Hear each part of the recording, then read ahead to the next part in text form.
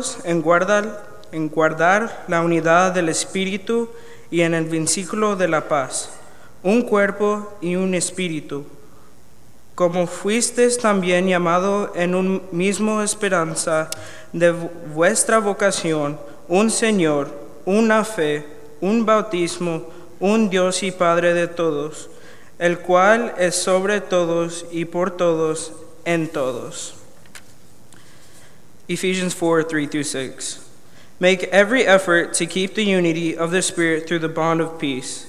There is one body and one Spirit, just as you were called to one hope when you were called.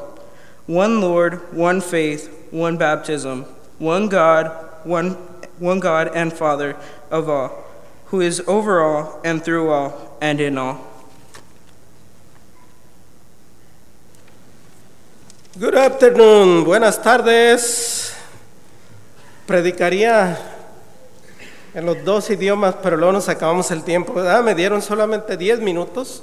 Sorry, brothers, I'm going to speak only español because they only gave me 5 minutes. So, sorry. La lección de esta tarde está basada en el libro de Jeremías. Cuando hablamos de los profetas del Antiguo Testamento, tenemos grandes enseñanzas para nuestro tiempo. Enseñanzas con las cuales nosotros podemos aprender mucho acerca de Dios, las cuales nos pueden hacer como verdaderos hijos e hijas de Dios, que podemos ser como ese tipo de personas del Antiguo Testamento, de las cuales habla la Escritura. Y allá en el libro de Jeremías, capítulo 1, versículo 1 al 19, no lo voy a leer porque me quitaría los 10 minutos que tengo, pero a lo mejor ustedes saben la historia de Jeremías, ese hombre que supuestamente, no supuestamente, sino me asegura a mí la palabra del Señor, que fue escogido desde el vientre de su madre para una misión especial. Por eso en esta tarde, ahora que estamos reunidos con nuestros hermanos americanos y con todas las razas de personas que estamos aquí, se me hizo algo interesante para poderlo aplicar a lo que es nuestra vida como hijos de Dios, nuestra vida como cristianos, nuestra vida como familia. Y nuestro primer punto es que, hablando de Jeremías, Dios lo escogió. Dios lo escogió. Fíjese, algo muy importante que nosotros a veces no podemos entender, cómo Dios pone su mirada en ciertas personas, porque no todo el mundo ha tenido el privilegio, ha tenido la oportunidad que usted y yo tenemos esta tarde, o hemos tenido en nuestra vida. No nomás tenemos esta tarde, sino tenemos en nuestra vida, de que Dios haya puesto sus ojos en usted, su mirada en nosotros, para que seamos parte, según dice el versículo 5 de Jeremías, capítulo 1, versículo 5, dice: yo te escogí desde el vientre de tu madre. ¿Desde cuándo cree usted que Dios lo escogió a usted? ¿O cuándo me escogió a mí? ¿Cuándo escogió a nuestros hermanos? Yo no sé.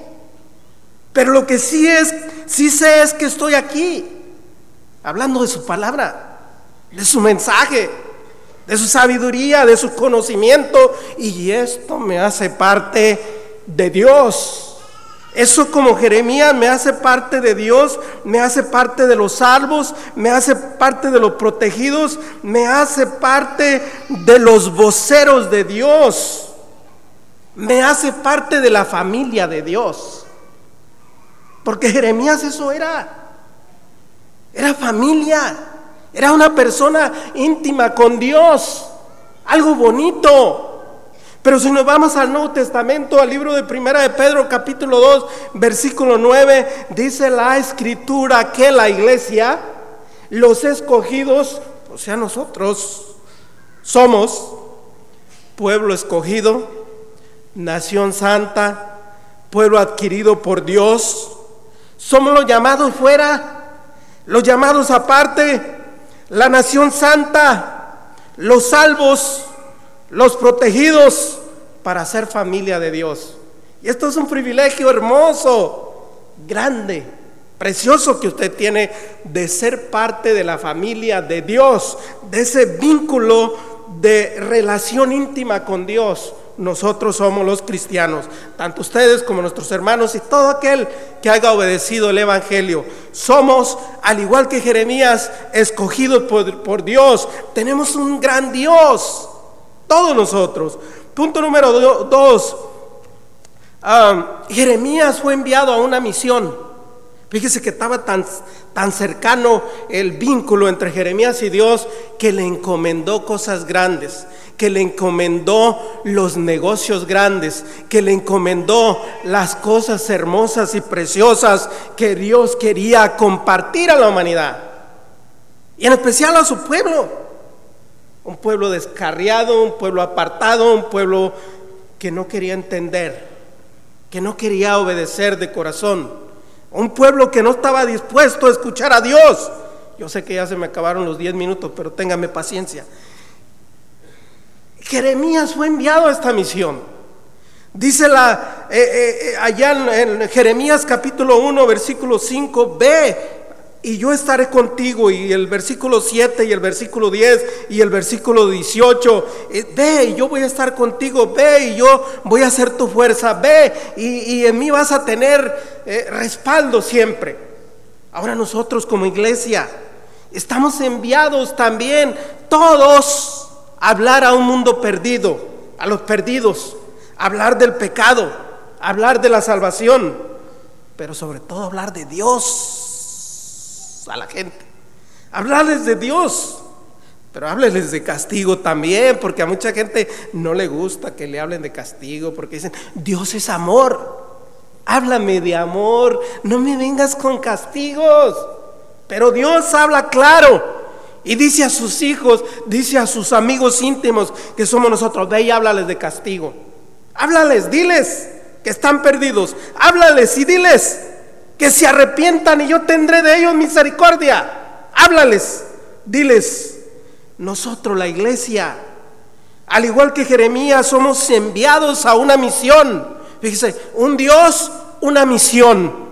Al igual que Jeremías, tenemos el mismo Dios, tenemos la misma misión: hablar a los perdidos del pecado, del castigo, hablar de salvación, hablar de Dios, hablar de misericordia, pero sobre todo, como dice 1 Pedro 2:9, hablar de las maravillas de Dios. Y si alguien allá afuera está dispuesto a escuchar las maravillas de Dios, ¡qué bueno!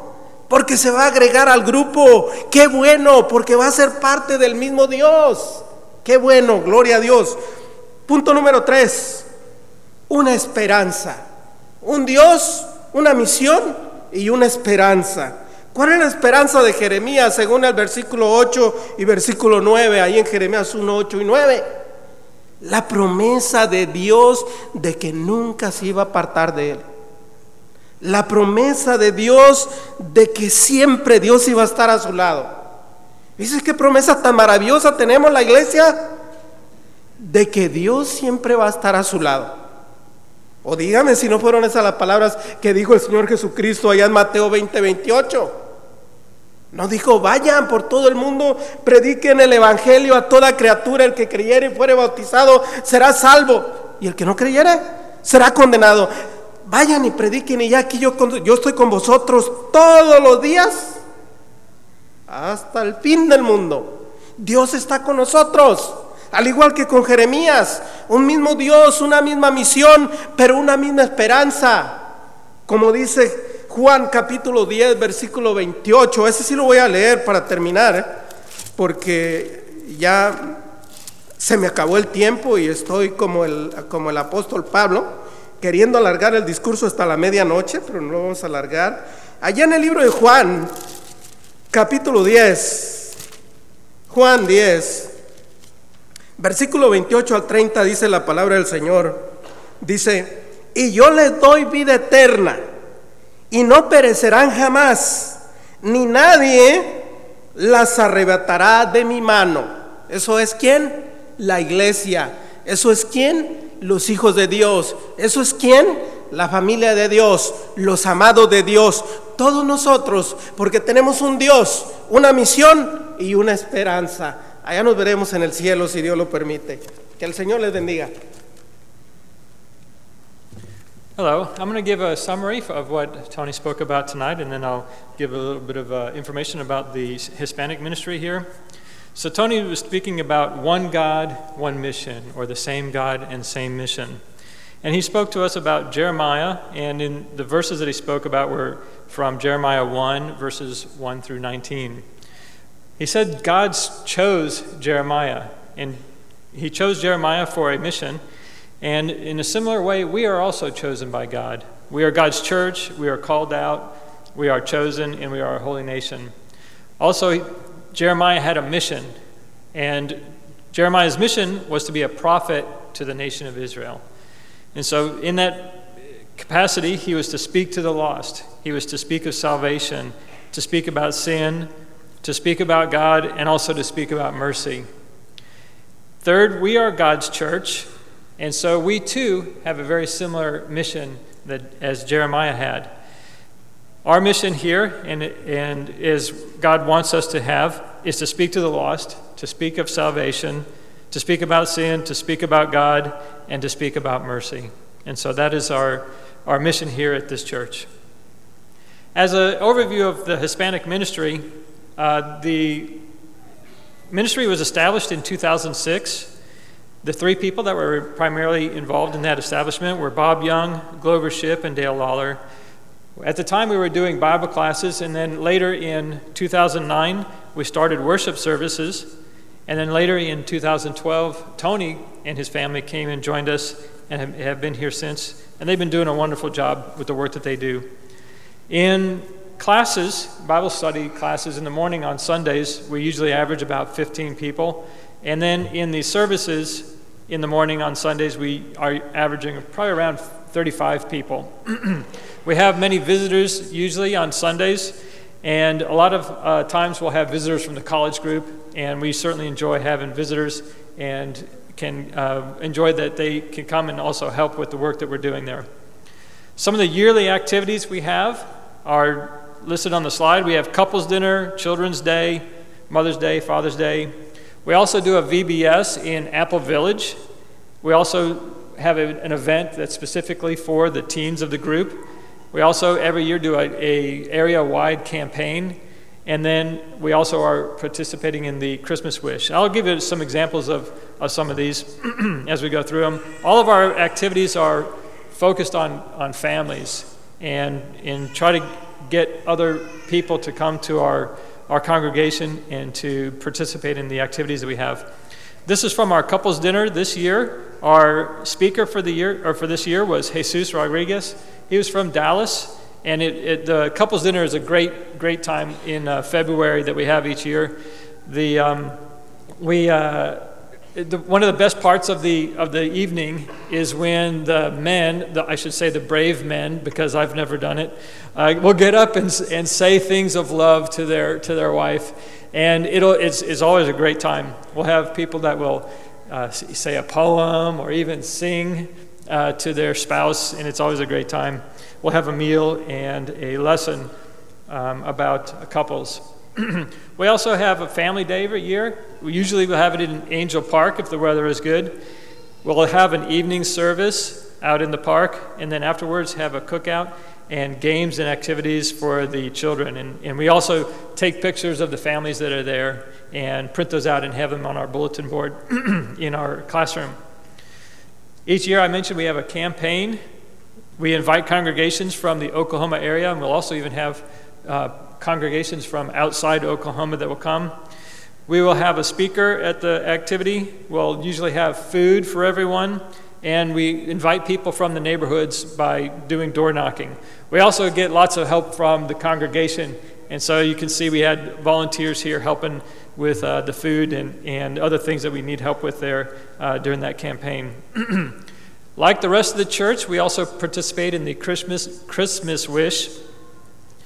The Hispanic ministry does something a little different. With that Christmas Wish, we'll have a service a couple weeks before where we'll invite people in to come and sign up for Christmas Wish, and then get their children involved with that and get the families involved with it. And then we will have at the Christmas Wish distribution. We'll have all the families come back and give out the toys to the children and their families. And then we'll also have a meal and be able to socialize with the people that come for that. Some of the things that are coming up real soon are the Children's Day. April 29th is our Children's Day. If you'd like to participate, you can talk to one of us and help out with that. We also have monthly potlucks. So the last Sunday of every month, we have a potluck and enjoy everyone's company. So thank you all for supporting this Hispanic ministry. It has been a great year for us. And so in closing, I'll say, Dios te bendiga, and may God bless you. Opportunity to proclaim your undying love for Danielle, for all of us, to maybe a song next time. There's always next year. This is always a great night. I think it reminds us of God's immense love for us. It reminds us of the diversity that we have in the body of Christ. And it's not the diversity that the world peddles to us. It is not an individual.